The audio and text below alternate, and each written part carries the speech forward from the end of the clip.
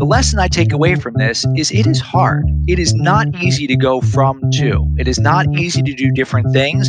It does require that determination. It does require that leadership. It does require that commitment. But the payoff is truly worth it.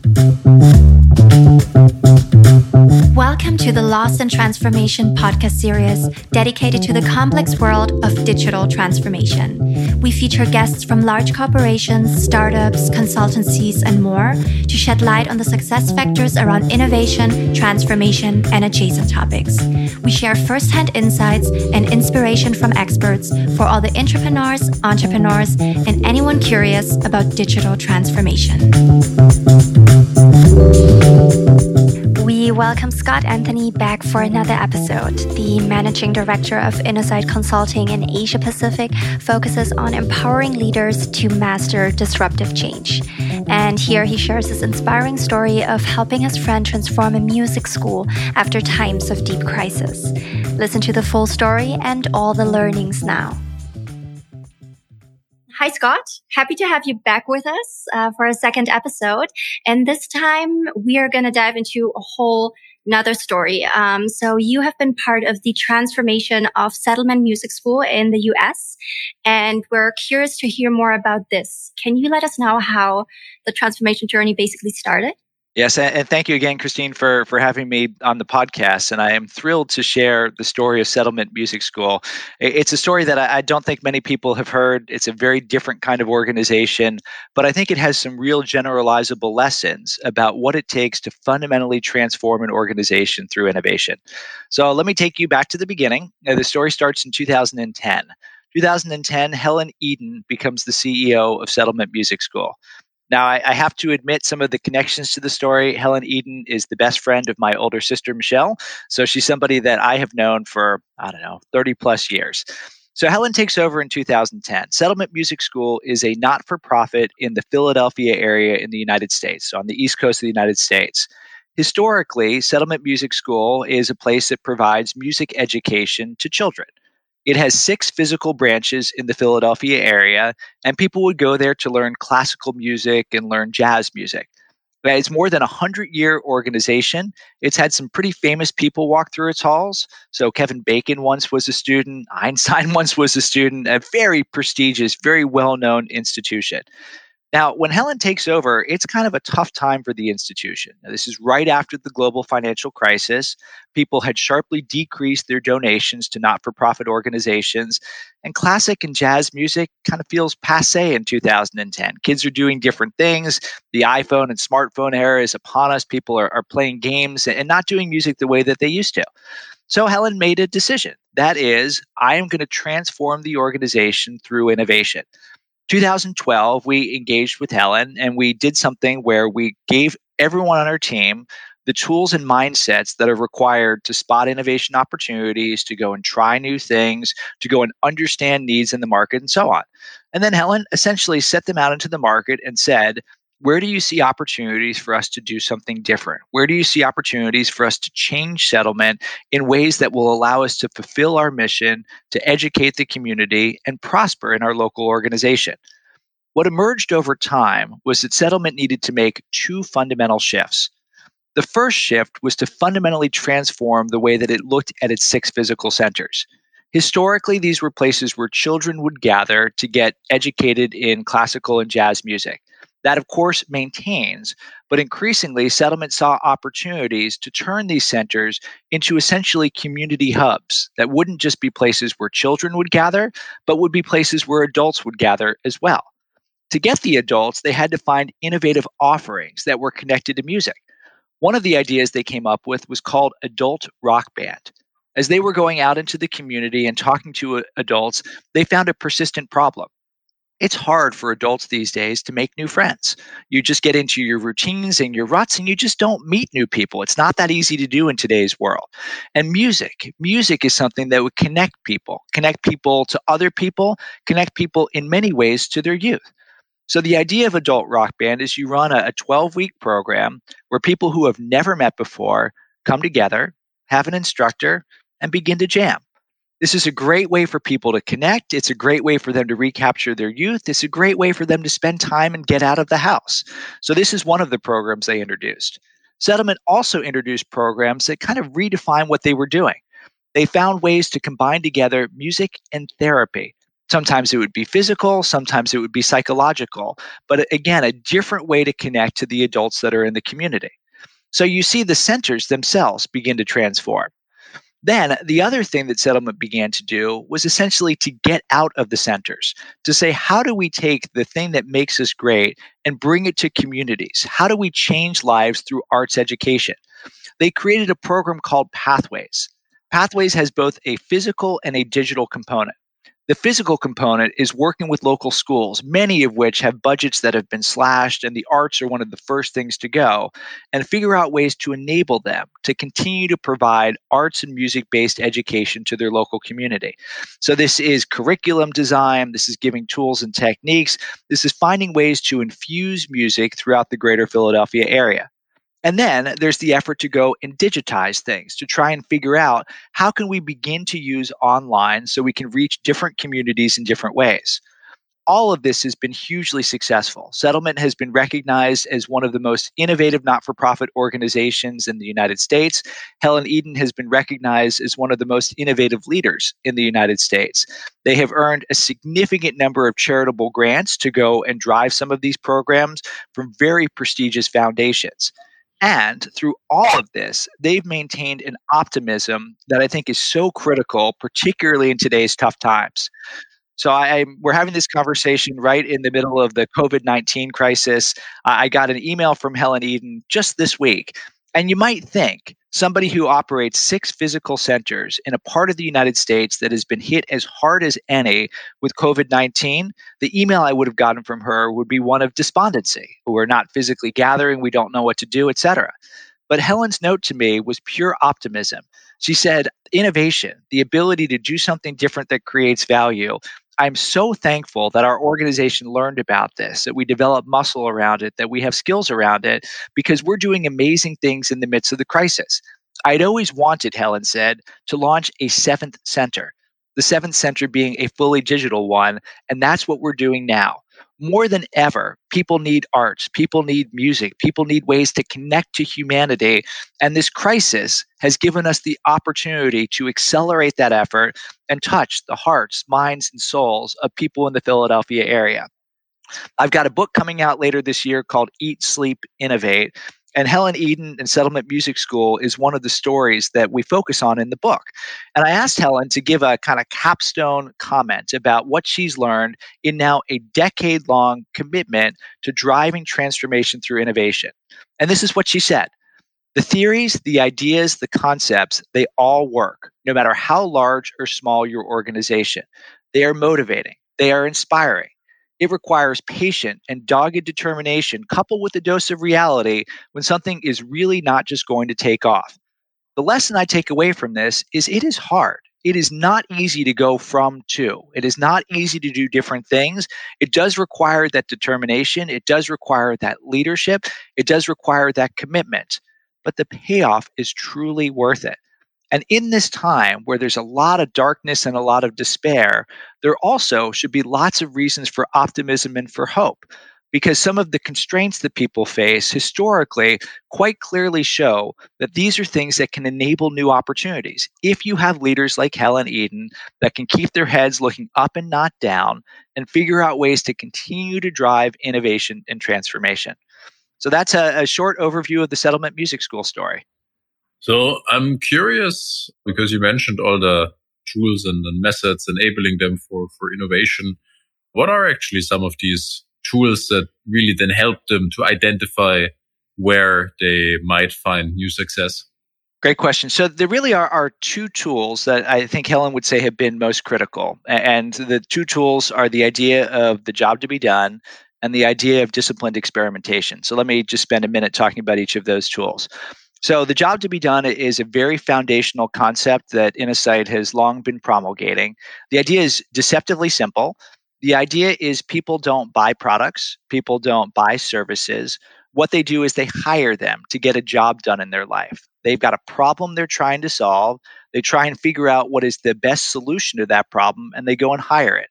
This goes back to something that Peter Drucker once said: the customer rarely buys what the company thinks it is selling, because you think you provide a product, you think you offer a service, but that's not what actually happens. The customer has a problem and they look to hire something that solves the problem. So as the Settlement Music School has taken that idea, that's what led to ideas like Adult Rock Band, because they went out in the community and they talked to people, not asking them what they want, as people don't answer that question well. Rather, they just tried to understand their lives, try to understand the problems they had, try to understand the frustrations they have. Because once you understand a problem we're solving, well, the path to innovation becomes really clear. So that's one of the key tools.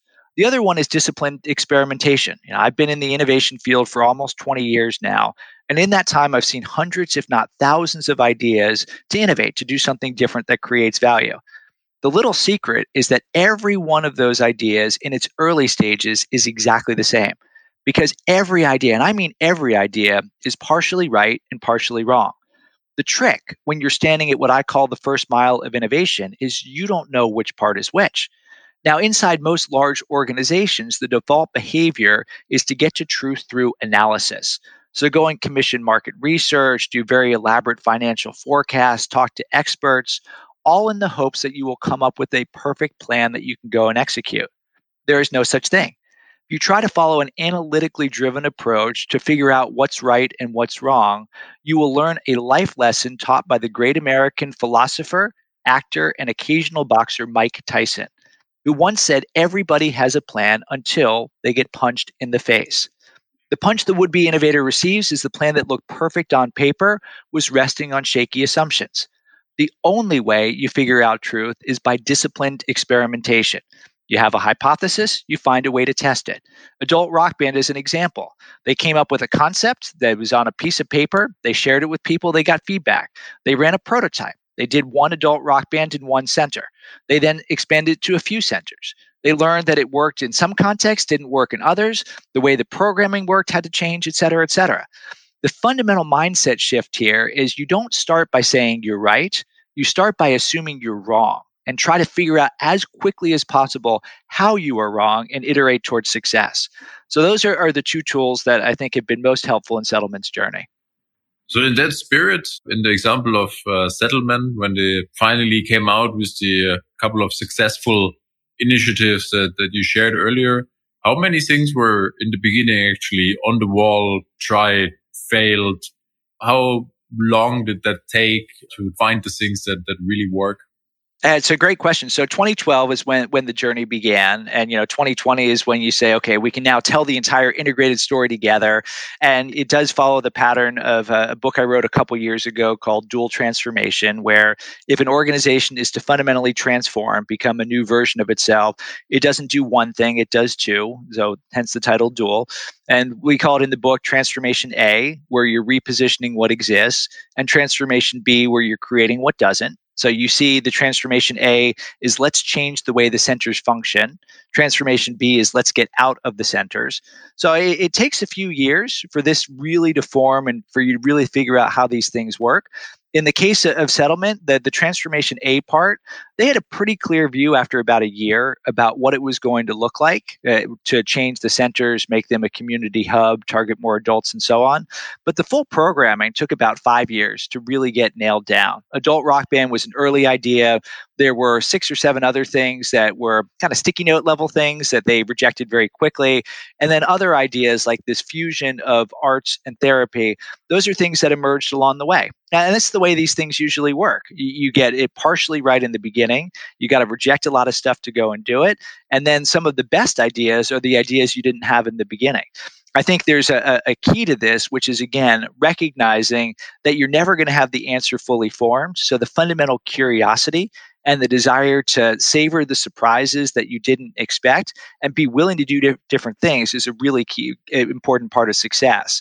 And then the Transformation B effort, the effort to get out into the community, this is something that was happening in parallel. And again, it took a few turns before Eden and team really figured out what was going to be the approach that worked, what were the right foundations to work with, what were the right schools to work with, and so on. Now, I wish I could give you a mathematical formula that says, for every great idea, you need to have 10 mediocre ideas and 100 starting points. It just doesn't work like that. So in some contexts I've seen, it does take 100 to get to one. In others, I've seen people think of two or three things, and one of them really is the thing, and they're just able to go and take it and go. But it always is at least more than one. That is one thing that is very consistent. You're never going to have a 100% success rate. There's just too much uncertainty in the world. So when we take, for example, the jobs to be done framework, where essentially you have a type of customer, right? Either that's your current customer or potentially a new one, as you shared, or then also expanded to adults. So it could be a new type of customer. Then you have the job that they want to get done as your existing or your new customer. What are the ways that are maybe most natural for a company to expand in terms of moving to a new job, moving to a new type of customer? Where would you most likely find some maybe also early successes or some maybe larger potentials? It's a very good question. In the first chapter of Dual Transformation, the book I mentioned before, we have a very simple 2x2. On the vertical axis, we say, what is the job that you're doing? On the horizontal axis, we say, how are you doing that job? So basically, the vertical axis are the customer problems you're solving. The horizontal axis is your business or operating model. And each of the four quadrants there, we have current and new as the labels on each axis. Each of those quadrants has opportunities to find different jobs to go and solve. So current jobs in using your current business model, you go and understand with your current customers, what are things that we could be doing better? What are frustrations you have around the products and services that we offer? How do we essentially optimize to deepen our connection to you? If you think about current capabilities to new jobs, this would be in the upper left quadrant. You say, where is there something that we've got a skill or capability that could help somebody solve a particular problem? So we go and think about an adjacent market that we can go into where we've got a natural right to compete there. We've just never solved that problem before. As you move to the right squares, that's where the more transformative opportunities are, solving current problems in a very different way. That's what we call Transformation A. So you say, okay, the job that we do in settlement is we go and we connect people, we create communities, we provide music to them, but we're going to change our operating model by bringing new people in, having different types of courses and so on. We're going to figure out ways to solve those jobs in a different sort of way. And then the upper right is different jobs using different capabilities. And this, again, is the Pathways program, where you say we're going to stretch out into different market segments, solve different problems. We might not target the direct student. We might be targeting schools, whatever. And we're going to do that in a different way. So I think you can use the concept quite expansively. If I were to simplify things down as much as I can, I would say really you want to look for two things. One is current. How do you find ways to deliver against what they really want in a deeper way? And the second is to look for new. What are things that are people that we're not currently serving today that we could figure out ways to go and solve, and recognize that there are going to be different flavors of those things, but you want to make sure it isn't just one of those things. And I think that's a mistake that people often make when they start talking about innovation.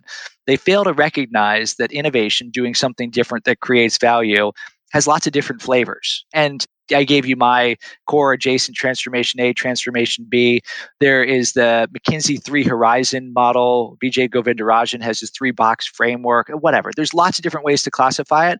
I don't care what you use, as long as you recognize that any organization should have at least 2 types of innovation, and at least one of those types of innovation should be today, and one of those should be tomorrow. As long as you do that, I'm okay. As if you don't do that, you're going to miss opportunities. And then within that, even the today, let's not even talk about the tomorrow, you mentioned can take years to really ripen. You mentioned they had a vision of what a new today looks like after a year, but it really takes 4 or 5 years, maybe more to unfold. And of course, transformation, innovation should be something continuous anyways. It's not a one-time exercise to stop, right? If we now extrapolate that to really larger organizations where CEO tenures are getting shorter and shorter, and it's typically very critical for the CEO to be driving all of this. What can large company CEOs do, or what would we have to expect of them to be able to drive something for a period of 5 years, 10 years? It doesn't work at first, a lot of experimentation, a lot of failure. How can you justify this?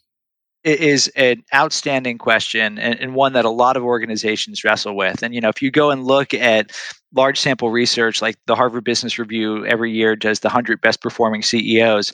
If you look at the average tenure of those that are top performers, they are people who've got significant years under their belt. I think the average number is 9 or something like that. And you've got people 20, 30 years of experience. And it's not really that much of a surprise, right? Because if you're in a circumstance where you can look beyond a 1 to 3 year horizon, you're just going to think and act in different ways. But let's imagine you are in that circumstance. You're a new CEO, the clock is ticking. You figure you've got 3 years to do, and if you don't do it in 3 years, you're kind of toast. The way that we think about it is still, even though you feel that 3 year window, think about the vision, think about what life needs to be like 10 years out, and then critically work backwards from there to today. And people, particularly now, we're in the middle of a global crisis. Everyone looks down, right? They say, I got to make sure that I can, meet payroll tomorrow, that I can deliver things tomorrow. Yes, of course, you absolutely have to do. But also, there are huge long-term opportunities. There are huge long-term implications. The decisions you make today will dramatically impact what you do tomorrow. So if you've got that 10-year view, but you're able to zoom it back to today, you know the activities that you can take to set yourself up for long-term success. And yes, in 3 years, you might not fully get there, but if you know the destination and you know some of the milestones or artifacts along the way, you can say very conclusively after 3 years, this is our path to, these are the things we've achieved, these are the reasons why the next 7 years are going to be even better years. The failure that I think many people do, or many people have, is they don't have that long-term vision. And because they don't have that long-term vision, it just seems like they're doing a lot of random things. You've got a vision, you've got a story, you can then begin to say, here are the proof points that show what we're doing is ultimately going to bear fruit. Look, this is hard. I'm not going to pretend that it is easy if you're in that circumstance where you know the clock is ticking. But I think the McKinsey research on this is very clear. If you want to deliver short-term results for your shareholders, the number one way to do it is to have a long-term orientation. Paradoxically, those that seek to maximize the short term destroy value in the short term. So, no matter what lens you want to use, having that long term view is a good thing to do.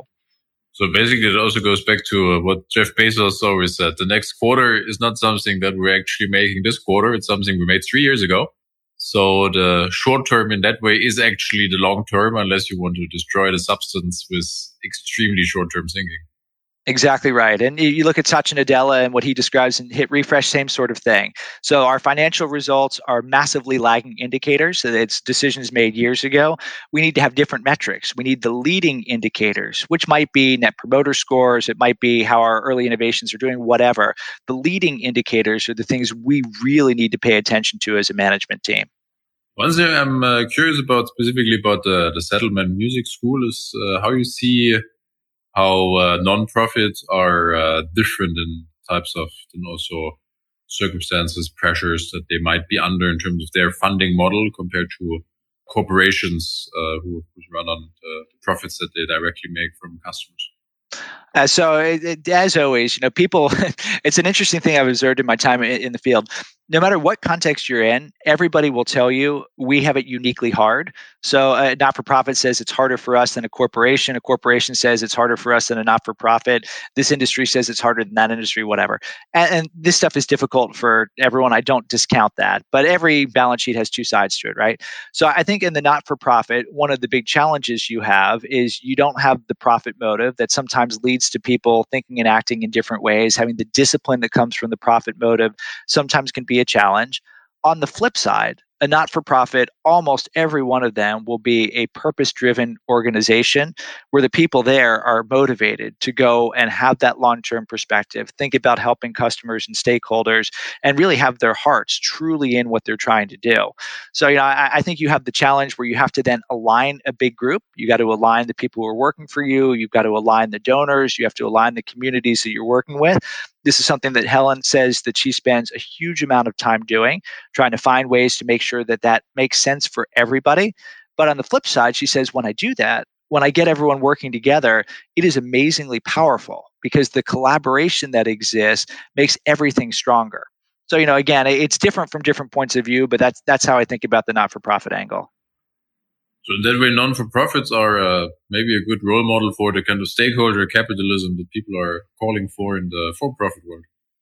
Interestingly, in the Eat, Sleep, Innovate, historically in books that I've written, I don't have very many not-for-profit. I mean, our consulting organization doesn't, we're too small to have a pro bono arm. We don't do too much work with not-for-profits.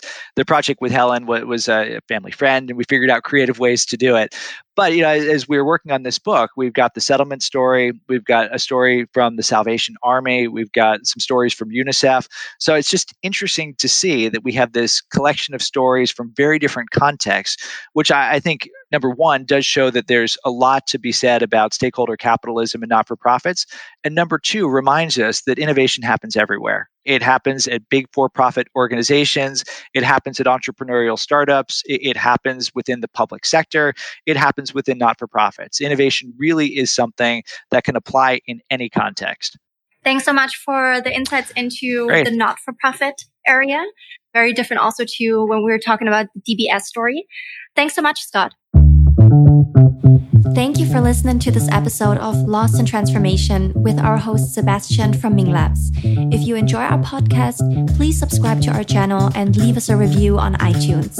Join us next time for another episode of our podcast.